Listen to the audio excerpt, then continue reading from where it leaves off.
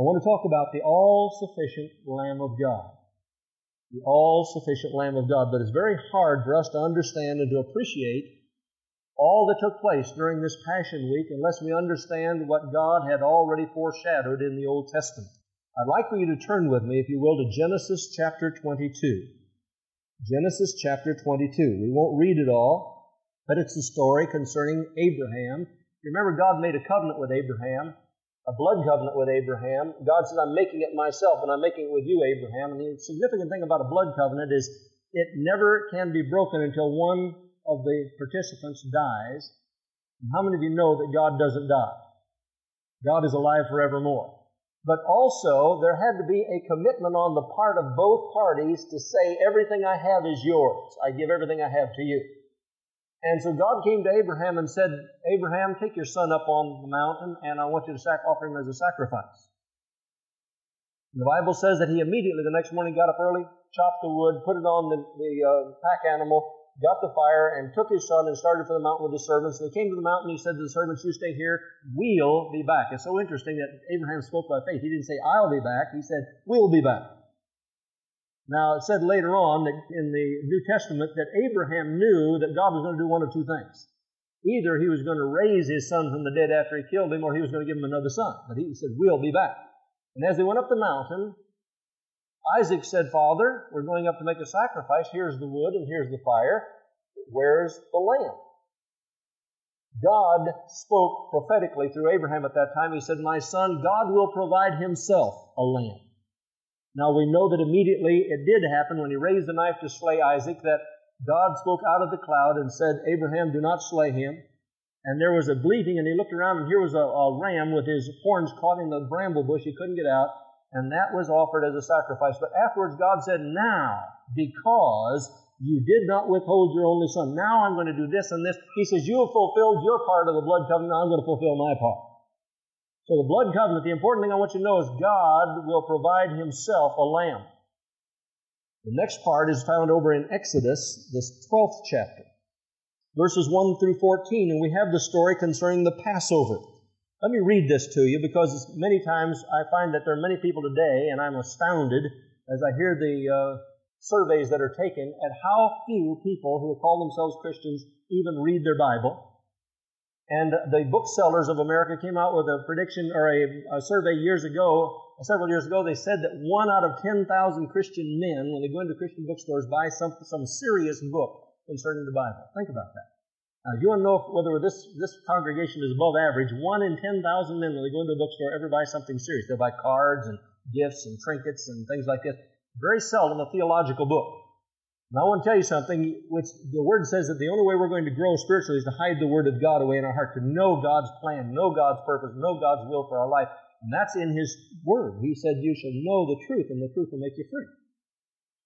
Exodus, the 12th chapter, and the Lord spake unto Moses and Aaron in the land of Egypt, saying, this month shall be unto you the beginning of months, it shall be the first month of the year to you. Speak ye unto all the congregation of Israel, saying, in the 10th day of this month they shall take to them every man a lamb, according to the house of their fathers, a lamb for a house. And if the household be too little for the lamb, let him and his neighbor next unto his house take it according to the number of the souls. Every man according to his eating shall make you your count for the lamb. Your lamb shall be without blemish, very important, a male of the first year. He shall take it out from the sheep or from the goats, and ye shall keep it until the 14th day of the same month. They had to take it out the 10th day and keep it till the 14th day. They had to keep it there like a pet for 4 days. And the whole assembly of the congregation of Israel shall kill it in the evening, and they shall take the blood and strike it on the 2 side posts and on the upper door posts of the house, wherein they shall eat it. And they shall eat the flesh in that night, roast with fire and unleavened bread, and with bitter herbs they shall eat it. Eat not of it raw, nor sodden, or boiled at all with water, but roast with fire the head with his legs, and with the purtenance thereof. And ye shall let nothing of it remain until the morning, and that which remaineth of it until the morning ye shall burn with fire. And thus shall ye eat it, with your loins girded, your shoes on your feet, and your staff in your hand, and ye shall eat it in haste. It is the Lord's Passover. For I will pass through the land of Egypt this night, and will smite the firstborn in the land of Egypt, both man and beast, and against all the gods of Egypt I will execute judgment. I am the Lord. And the blood shall be to you for a token upon the houses where ye are. And when I see the blood, what? I will pass over you, and the plague shall not be upon you to destroy you when I smite the land of Egypt. And this day shall be unto you for a memorial, and ye shall keep it a feast of the Lord throughout your generations. Ye shall keep it a feast by an ordinance forever. The Word of God said that they would do what He told them to do with the lamb. They would slay it and eat it, take the blood and put it over the doorpost. Now, by the way, the Israelites understood this principle because God had already said earlier, without the shedding of blood, there is no remission of sins. There's no taking away of sin. And so they understood this principle of the shedding of blood already. And He said, now put it over the doorpost, and first of all, I'm going to protect you. You'll not be slain. When I see the blood, I'll pass over you. And He also said that it was going to be a time of memorial for their deliverance.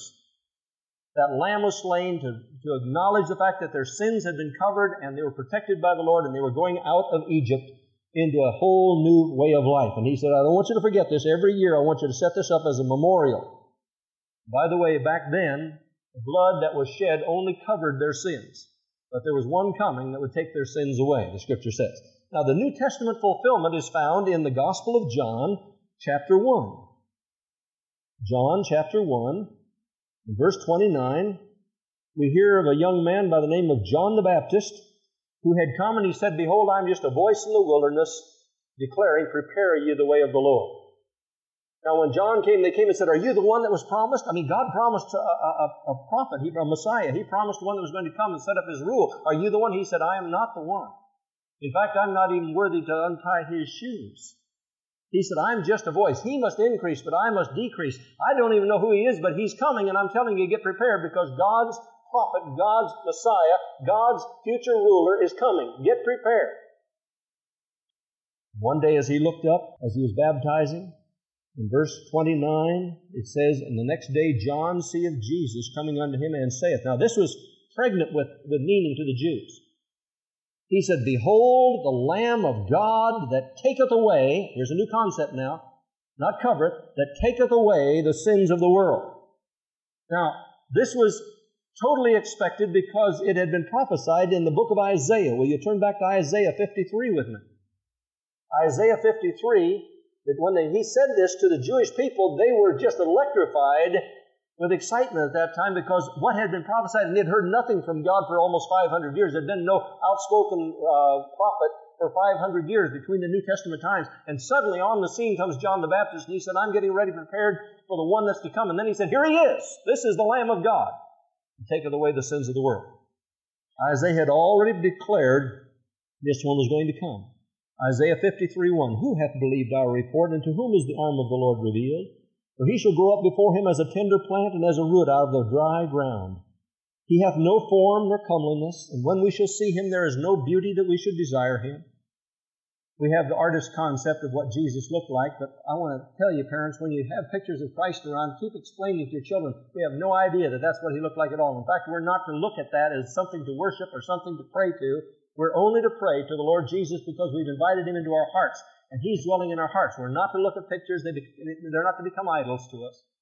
That's why in this church, you notice we have not put up a lot of signs and pictures and everything else on the wall. I eventually hope one of these days when we have a church we can put up some scripture verses or something like that on the walls, but I don't want anything that people are going to start putting their attention to. The Scripture says, God is a spirit, and they that worship him must worship him in spirit and in truth. We don't need an atmosphere. We can sit in the back of a barn that's filled with cattle, and if we know God, we can worship him right there. That's why I tell people, don't get set on this building. Some years ago, a man came here, and he knew that we offered coffee and tea and rolls back in the back room between services, and he came, You are polluting God's sanctuary. I said, I don't know how that's possible. He said, You're having all this food and stuff, and then from time to time you offer things over here. When people come in with books and records, he says, You're making it a den of thieves. I said, Oh, you don't understand. Now, you can't apply Old Testament truth to New Testament principle. God in the Old Testament dwelled in temples made with hands, but he says he's no longer going to do that. He says, Now I'm going to dwell in the fleshly heart, in the heart of man. I said, if you're concerned about polluting the temple, just keep your heart clean. Don't worry about this building. It's just an old brick and mortar building that we'll move out of someday, and they might put a slaughterhouse there. We don't know what they're going to do in this building. This building is not sacred. What we do here is sacred, but the building is not sacred. Verse 3, he is despised and rejected of men, a man of sorrows and acquainted with grief. And we hid, as it were, our faces from him. He was despised, and we esteemed him not. Surely he hath borne our griefs and carried our sorrows, yet we did esteem him stricken, smitten of God, and afflicted.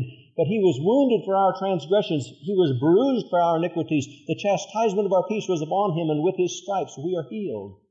All we like sheep have gone astray. We've turned every one to his own way, and the Lord hath laid on him the iniquity of us all. He was oppressed, and he was afflicted, yet he opened not his mouth. And he is brought as a lamb to the slaughter, and as a sheep before her shearers is dumb, so he openeth not his mouth.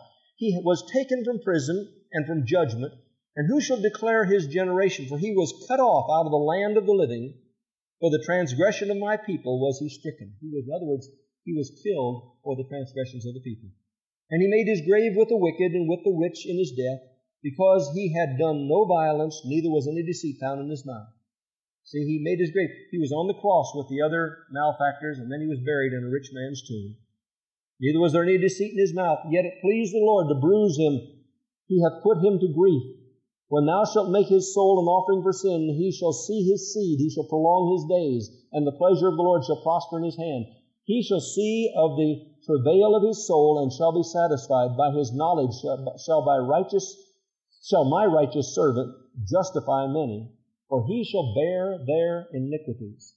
Therefore will I divide him a portion with the great, and he shall divide the spoil with the strong, because he hath poured out his soul unto death, and he was numbered with the transgressors, and he bare the sins of many, and made intercession for the transgressors.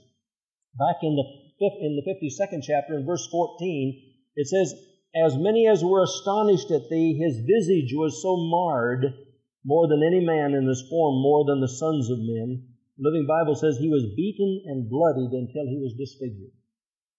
Now you say, well, how do we know that's talking about Jesus Christ? Well, if you go over to the book of Acts, you'll remember that there was an Ethiopian eunuch who served Candace, queen of the Ethiopians, and he was riding in his chariot, and Philip was in the middle of a revival meeting, and God did a very unusual thing. He says, Philip, leave this revival and go out in the wilderness. There's somebody I want you to talk to. And when he got out there, he stood on the roadside and saw this black man coming along, reading the book of Isaiah, chapter 53. And the Spirit of God said, go and join yourself to him. So he got up in the chariot, and the man says, what are you reading? The man said, I'm reading Isaiah 53. What does this mean? And the Bible says he preached unto him Jesus. He said, that's Jesus, Jesus Christ. He has borne our griefs and carried our sorrows, yet we did esteem him stricken, smitten of God, and afflicted. The fulfillment in the Passion Week tells us not only was Jesus Christ a lamb, but he was more than a lamb. You see, I want to emphasize to you that when the lamb was slain, the lamb felt no sympathy whatsoever with the sinner. There was no empathy on the lamb's part. He didn't understand. He was simply a victim of the need of innocent blood. And God said without the shedding of blood there was no remission of sins. He could not identify with the sinner. There was no connection whatsoever between him and the sinner. There was no compassion. The lamb didn't say, I feel so sorry for you, I'll be glad to give my blood for you. There was no union there whatsoever. The sinner would come, put his hand on the animal's head and confess his sins, and then cut the animal's throat and let the blood pour out, and that blood would be shed for his sin. The blood simply covered his sins. It didn't mean that the lamb took his punishment for him. It meant that the blood covered his sin. But when we see our Lord Jesus Christ and all that he went through, we begin to realize that he was more than just the Lamb of God. First of all, in Mark, the 14th chapter, I want you to see something here. The Lord spoke this into my heart this past week while I was praying, and a lot of times when I'm walking in the morning, I'll be praying in the Spirit and just asking the Lord to give me discernment and wisdom, what he wants to say. I said, Lord, I can go read a lot of sermons and I can put something together, but I really want something that you've spoken into my heart this Sunday. And this really spoke to my heart, and it made me just realize how much we don't appreciate all that Jesus Christ has done for us and what we have to come to, the person that we have to come to in prayer every day. Mark 14:50. The Word of God tells me, first of all, that when Jesus was taken by the mob that came with Judas, that all the disciples fled and left him behind. I want to tell you something. Jesus Christ Our high priest understands what it is to go through disappointment, to be disillusioned by someone else. How many times do you and I in our lifetime put our trust in someone and begin to really feel that someone is going to be there to help us and really meet the needs that we have, and they're the ones that are going to give us that support when we need it, and when we need it the most, they run off and we think, dear God, what a pleasure, privilege it is for me to know that when those things happen in my life, I can turn and say, Lord Jesus, you understand. You went through it. You can comprehend the disappointment that I feel right now. Then in Mark the 14th chapter, we won't have to turn to it, but verses 66 through 71, it talks about the one who said, even though I have to die, I won't deny you. Here was Peter, the one who always opened his mouth before his brain was in gear. And he said, I'll die before I ever deny you. And Jesus said, before the cock crows twice, you'll deny me 3 times. And as you read the story, you remember that 2 different women came up to him, and twice he denied, and in the midst of it, the cock crowed, and then a man came up to him and said, you're one of them. And finally he swore and just blasphemed and said, no, I'm not a part of him. And about that time, the cock crowed again, and one of the gospel writers says that Jesus turned around and looked at Peter. And then he remembered what Jesus had said to him, and he ran off, crying. And I want to tell you something.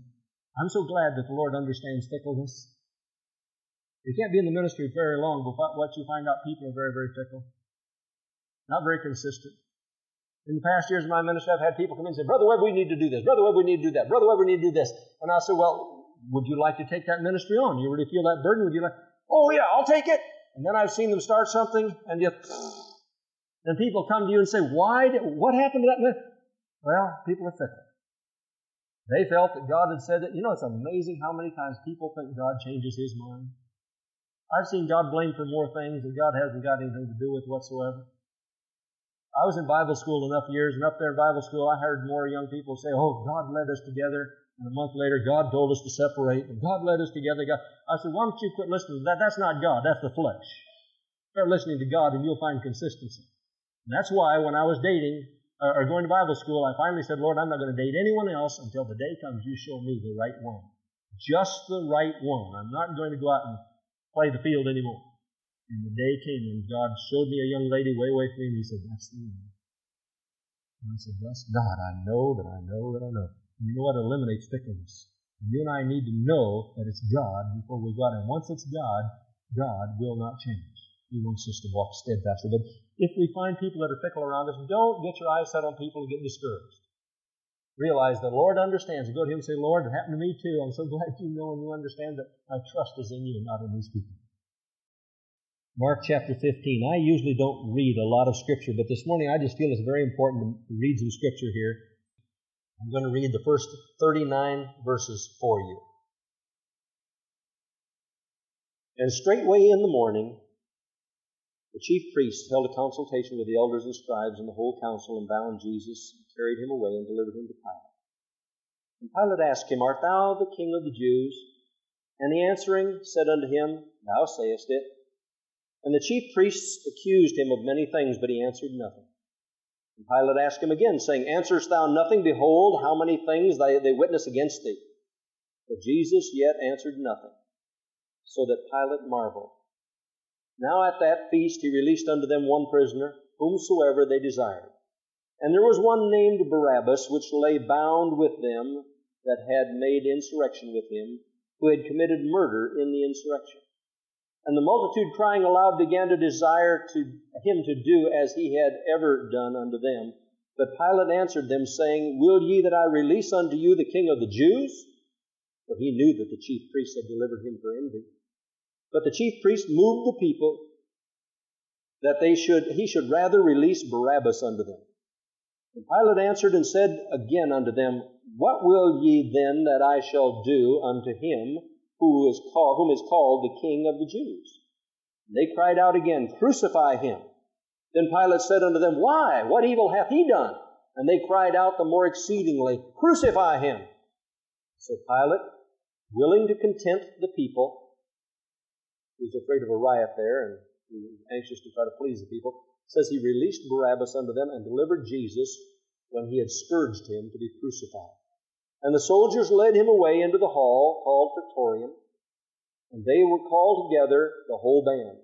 And they clothed Jesus with purple, and platted a crown of thorns, and put it about his head, and began to salute him. Hail, King of the Jews! And they smote him on the head with a reed, and they did spit upon him, and bowing their knees, worshipped him.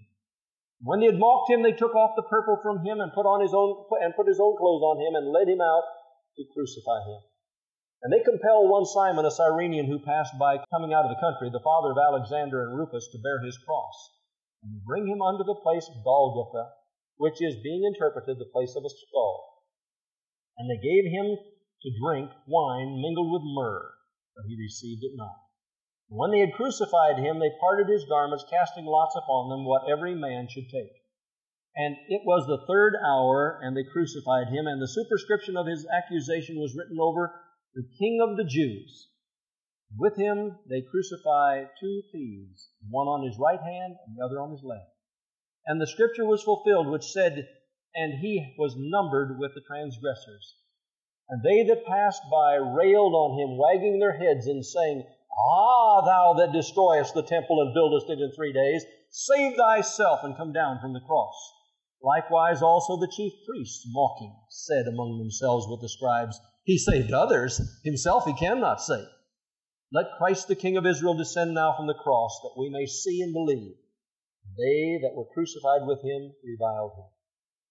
When the 6th hour was come, that's noon, there was darkness over the whole land until the 9th hour, 3 o'clock in the afternoon. And at the 9th hour, Jesus cried with a loud voice, saying, Eloi, Eloi, lama sabachthani, which is, being interpreted, my God, why hast thou forsaken me? And some of them that stood by, when they heard it, said, Behold, he calls Elias. One ran and filled a sponge full of vinegar, put it on a reed, and gave him to drink, saying, Let alone, let us see whether Elias will come to take him down. And Jesus cried with a loud voice and gave up the ghost. And the veil of the temple was rent in twain from the top to the bottom. And when the centurion, which stood over against him, saw that he so cried out and gave up the ghost, he said, Truly this man was the Son of God. As I read that, I began to contemplate on what Jesus had experienced, and I thought, he's more than a lamb. He's a compassionate Savior and a high priest. Jesus, the Bible said here, was scourged, and I won't get into detail, but to tell you, it's a cat of what they call a cat of 9 tails, with lead or bone, pieces of bone or metal in the end of leather straps, that when it would strike, would cut the flesh, and when it would pull out, it would rip out the flesh. And he was given 39 stripes, and in those days, if the soldiers did not apply all the pressure, they themselves would be subject to the same beating. They would lay it on with all the pressure they could across the back. And they said 39 was all you can give because most men could not stand. 40 would kill them. So they'd come to the very brink to where they'd have the greatest amount of suffering without dying. And I thought to myself, Jesus understands what cruelty really is. And I've had so many people come to me and say, I'm living in some very cruel surroundings and circumstances. I just wonder if God even knows where I'm at. Yes, He knows where you're at. But when you call upon Him, He not only knows, He understands, and His grace is sufficient for you in your situation. And I'm so glad we don't come to one who's never experienced these things, but we can come and say, Lord Jesus, you know how it hurts. You know the feeling yourself. You've experienced it. You know the Word of God says to the believer, casting all your what? Anxieties or cares on Him. What's that? Anything that distracts, anything that pulls you away, anything that takes you in the opposite direction of getting closer to God. So when these things come to us and we tend to begin to feel sorry for ourselves, the Lord says, don't do that. That draws you away from me. Cast your care and anxieties on me. Realize that I understand. I've already been there, and my grace is sufficient for you. I can sustain you in the midst of the storm. My peace I give unto you, not as the world giveth, give I unto you. We have a compassionate Savior. Verses 17 and 18, it says they put a crown of thorns on his head and then took her and began to mock him. Jesus understood humiliation. How many times have you and I been humiliated by people, had things said about us, had people mock what we believe? How many of you at work have heard people say, oh, there's the deacon, there's the old preacher boy, there's the that radical, there's that fanatic? And I've had people actually get cold and turn away and become discouraged when they've said those things to them. I don't know what there is in me, but when they used to say that to me when I was working, while I was in Bible school and before I went to Bible school, it was like saying sick 'em to a dog to me. I would say, boy, if you think I'm a deacon now, you wait till I really tell you what Jesus is like. And sometimes people get discouraged. And I want you to know the Lord understands what it is to be humiliated and to be put down. I want to go on and tell you there in verse 19, it says they not only put the crown of thorns on his head, but they took a rod and pounded it down on his head, struck him on the side, on top of the head where that crown of thorns was. Jesus understood brutality. It was a horrible act of brutality to have them. Now these thorns were, I'm told, from 1.5 to 2 inches long, wrapped around his skull, and they placed it down with force on his forehead. And then they took this rod and would beat on those thorns, so they drove them into his head, all around his head, and the blood was running down. Nothing but cruelty. And there's many people that come to me and say, Pastor, you don't know what the circumstances are that I'm living under. Sometimes it's very, very brutal. And I say, I don't need to understand, but God understands. And His grace is sufficient for you. He can show you the right steps to take. He'll show you the right thing to do. But you don't have to come to one that doesn't understand what you're going through, because He went through it Himself. Tempted, the Scripture says, in all manner like as we, yet without sin. So that He can succor us, that He can lift us up, that He can encourage us and sustain us in those times. The Word of God goes on and tells us that while Jesus was on earth, at one time He was hungry, He was thirsty, He was tired. All these things that we feel in our daily lives, we just think, God must not understand where I am or what I'm doing. He must not even know my address. After all, look at all I'm having to go through. He understands, but He said it's for our good. That's why He says, trust in the Lord with all your heart and lean not to your own understanding. In all your ways acknowledge Him. In all your ways, acknowledge Him. He'll direct your path. In the midst of the storm, He'll direct your path if you'll let Him. When Jesus faced punishment, I want you to know that He had the same feelings that we have.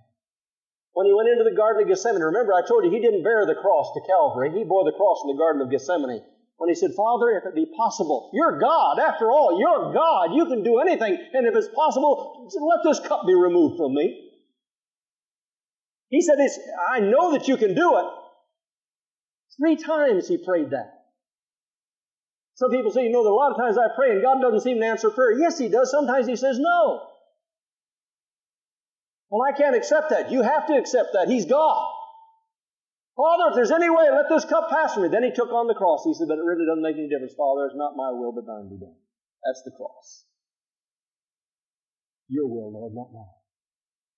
And in the midst of the times we think God isn't answering prayer, we have to come to that place and say, Father, this is what I want, but it really doesn't make any difference. I'm yours. My life is not my own. I've been bought with a price, therefore I'm going to glorify God in my body, whether by life or by death. It doesn't make any difference, Father. Nevertheless, not my will, but thine be done. And that's what the Lord wants us to, where He wants us to come to. When it seems like He isn't answering prayer, we need to say, Father, thank you for not answering prayer in that situation. I can't tell you, and I haven't got time to tell you this morning, but there have been so many times I've started praying and asking God, begging God to do something, and He didn't do it. And I went away saying, I don't understand this. Lord, boy, this investment would be wonderful if I did. Lord, why won't you supply and just make provision for it? Then later on, I look back and say, oh, thank God He didn't answer prayer.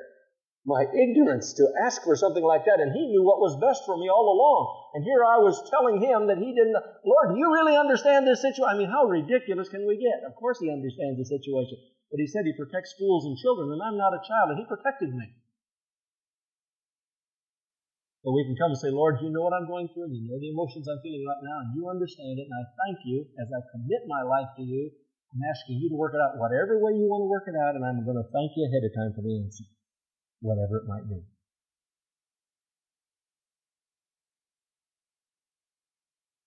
Jesus understood belittling in John the 8th chapter and the 41st verse. He came to Jesus and said, you be not born of fornication, as you are. How humiliating for Him to have those around Him going around saying, did you know that, by the way, you heard the story, didn't you, that Mary says that this Holy Ghost came on her and she got pregnant. Look at this situation. I mean, here he is a carpenter. Joseph is a carpenter. You know how stories get started. Jesus had to live with that. You be not born of fornication. And then the time when Jesus understood rejection, He had a rich young ruler come to Him and, Lord, what must I do to inherit eternal life? He said, well, there's different commandments. He said, I've kept them from my birth. He said, well, that's great. But you see, Jesus knows right where to put His finger, where it really needs to be put. He said, okay, then take everything you've got and give it to the poor and come follow me. The Bible says the man went away sorrowful. And I want to tell you something. Jesus did not chase after him. The compassionate Son of God did not chase after him. Jesus said, if any man come to me and hate not his father and mother and wife and children and brothers and sisters and his own life also, he cannot be my disciple. Whosoever be of you that is not willing to forsake all that he hath, whosoever is not willing to take up his cross every day, die every day. This is what I'd like, Lord, but that doesn't make any difference. I want to do the will of God for this day. Kingdom of God come, will of God be done in my life. He said, you aren't willing to do that? You can't be my disciple. That man walked away, but Jesus understood rejection. I want to tell you something. If you're ever going to be in the ministry or do any ministries at all, you better get used to rejection, because there are going to be a lot of people. They're going to come up and they're going to just be all so friendly, and then all of a sudden, someday they'll walk off and you think, what did I do? You didn't do anything. You're just experiencing rejection. Jesus said, if they reject me, they'll reject you. And if they reject you, they reject me. And if they reject me, they'll reject him that sent me. So don't feel badly. If you're doing the will of God and they reject you, they're not just rejecting you, they're rejecting the one that sent you. You understand that? Some people go away with a real inferiority complex, and people walk away from them and reject what they have to say concerning the Lord. They're not rejecting you, they're rejecting him. Who's the loser? You? Jesus understood abandonment. Have you ever been abandoned? Someone you really love, and all of a sudden they just totally abandoned you? Jesus was on the cross, and in the darkest hour, when the sins of mankind were laid upon him, the Scripture says God had to turn his back on his own Son, and he said, my God, why have you forsaken me? God could not look upon the sin that was placed upon the Lord Jesus Christ. Jesus was alone. And I want to tell you something. There's times in your life when there's going to be loneliness, and there's going to be sorrow in your heart, and you don't understand why things are the way they are. But you don't have to understand it. You just have to know that God understands. That the Lord himself went through abandonment. He understood what loneliness was. And you say, Lord, I'm thankful that I can identify. Scripture says, Paul said, my highest goal is that I might know him in the power of his resurrection and the fellowship of his suffering. That I might be made conformable unto his death. That by any means I might glorify Jesus Christ. You and I are going to have to experience suffering in this life. But when we do, we can say we know that our Lord Jesus understands. Then may I just share with you, in John 19, I see evidence that Jesus understood what it was to lose a family member. When he was at the cross, the Scripture tells me that evidently Joseph had already passed away, and Joseph knew what it was to be in a single-parent home. Because when he was there at the cross, his mother was there at the foot of the cross. And Jesus spoke to his mother and said, woman, and he pointed to John, or nodded toward John, he said, behold your son. In other words, that's going to be your son from now on. Then he said to John, John, behold your mother. Another translation says, John, you take her now as though she is your mother. You care for her as though she is your mother now. So evidently Jesus had experienced the loss of his own father, Joseph, the adopted father. And I don't care who you are. I don't care if he was the Son of God. It still hurts when you lose loved ones in the family. But what a blessing it is to know that when we go through those experiences, to know that Jesus understands. You say, well, why did he have to go through all this? Why? I mean, the Old Testament lamb just simply had to offer his blood because Jesus was more. He was not only the all-sufficient lamb, but he was the Son of God, and he is today our high priest. And as you get into the book of Hebrews, if you begin to read the book of Hebrews, its whole theme is better things. In the Old Testament, we had Melchizedek. Today we have a new high priest. In the Old Testament, we had the blood of the Lamb. Today we have the blood of Christ. In the old days, you had the Levitical priesthood that would die, and you'd have to raise up another priest, and you'd go and wouldn't know the new priest when you went in. It's just like these churches that shift pastors like everything, you come in, who's this shepherd, And he says, that doesn't happen anymore. You have a high priest forever in the heavens. Look at Hebrews, the 4th chapter, 4:14 through 16. Hebrews chapter 4. I want to tell you, as long as you live, you'll always have a shepherd, the same high priest to come to, even our Lord Jesus Christ. 14 through 16. Seeing then we have a great high priest that has passed into the heavens, Jesus the Son of God, let us hold fast our profession. For we have not an high priest which cannot be touched with the feelings of our infirmities, now get this, but was in all points what? Tempted like as we are, yet without sin. Let us therefore come boldly unto the throne of grace that we may obtain mercy and find grace to help in the time of need. Another translation says, in the nick of time, the Lord is going to meet our needs. Over in Hebrews, the 7th chapter, Hebrews chapter 7, Beginning with verse 22, talking about a better high priest here. Hebrews 7:22, and by so much was Jesus made a surety of a better testament, and they truly were many priests, because they were not suffered to continue by reason of death. But this man, because he continueth ever, hath an unchangeable priesthood, wherefore he is able also to save them to the uttermost that come unto God by him, seeing he ever liveth to make intercession for them. Seeing he ever liveth to make intercession for them. You and I have a high priest that is touched by the feelings of our infirmities because he's experienced it, and also he's always making intercession for it. He's praying to the Father in our behalf, knowing how to pray because he's gone through it. You know the difference between sympathy and empathy? It's terrible. I mean, it's almost demeaning sometimes to sympathize with someone, but what a pleasure and an encouragement it is to them if you can empathize with them, if you really know what they're going through. You know exactly the feelings and the hurts and what they need. And this is what the Scripture says, that He knows our feelings and He makes intercession for us with the Father. And so the admonition for the believer, because of this, we have this Lamb of God, the all-sufficient Lamb of God, who is now our high priest, that says that we're to cast our cares on Him because He cares for us. And the invitation is, come unto me, all ye that labor and are heavy laden, and I'll give you rest.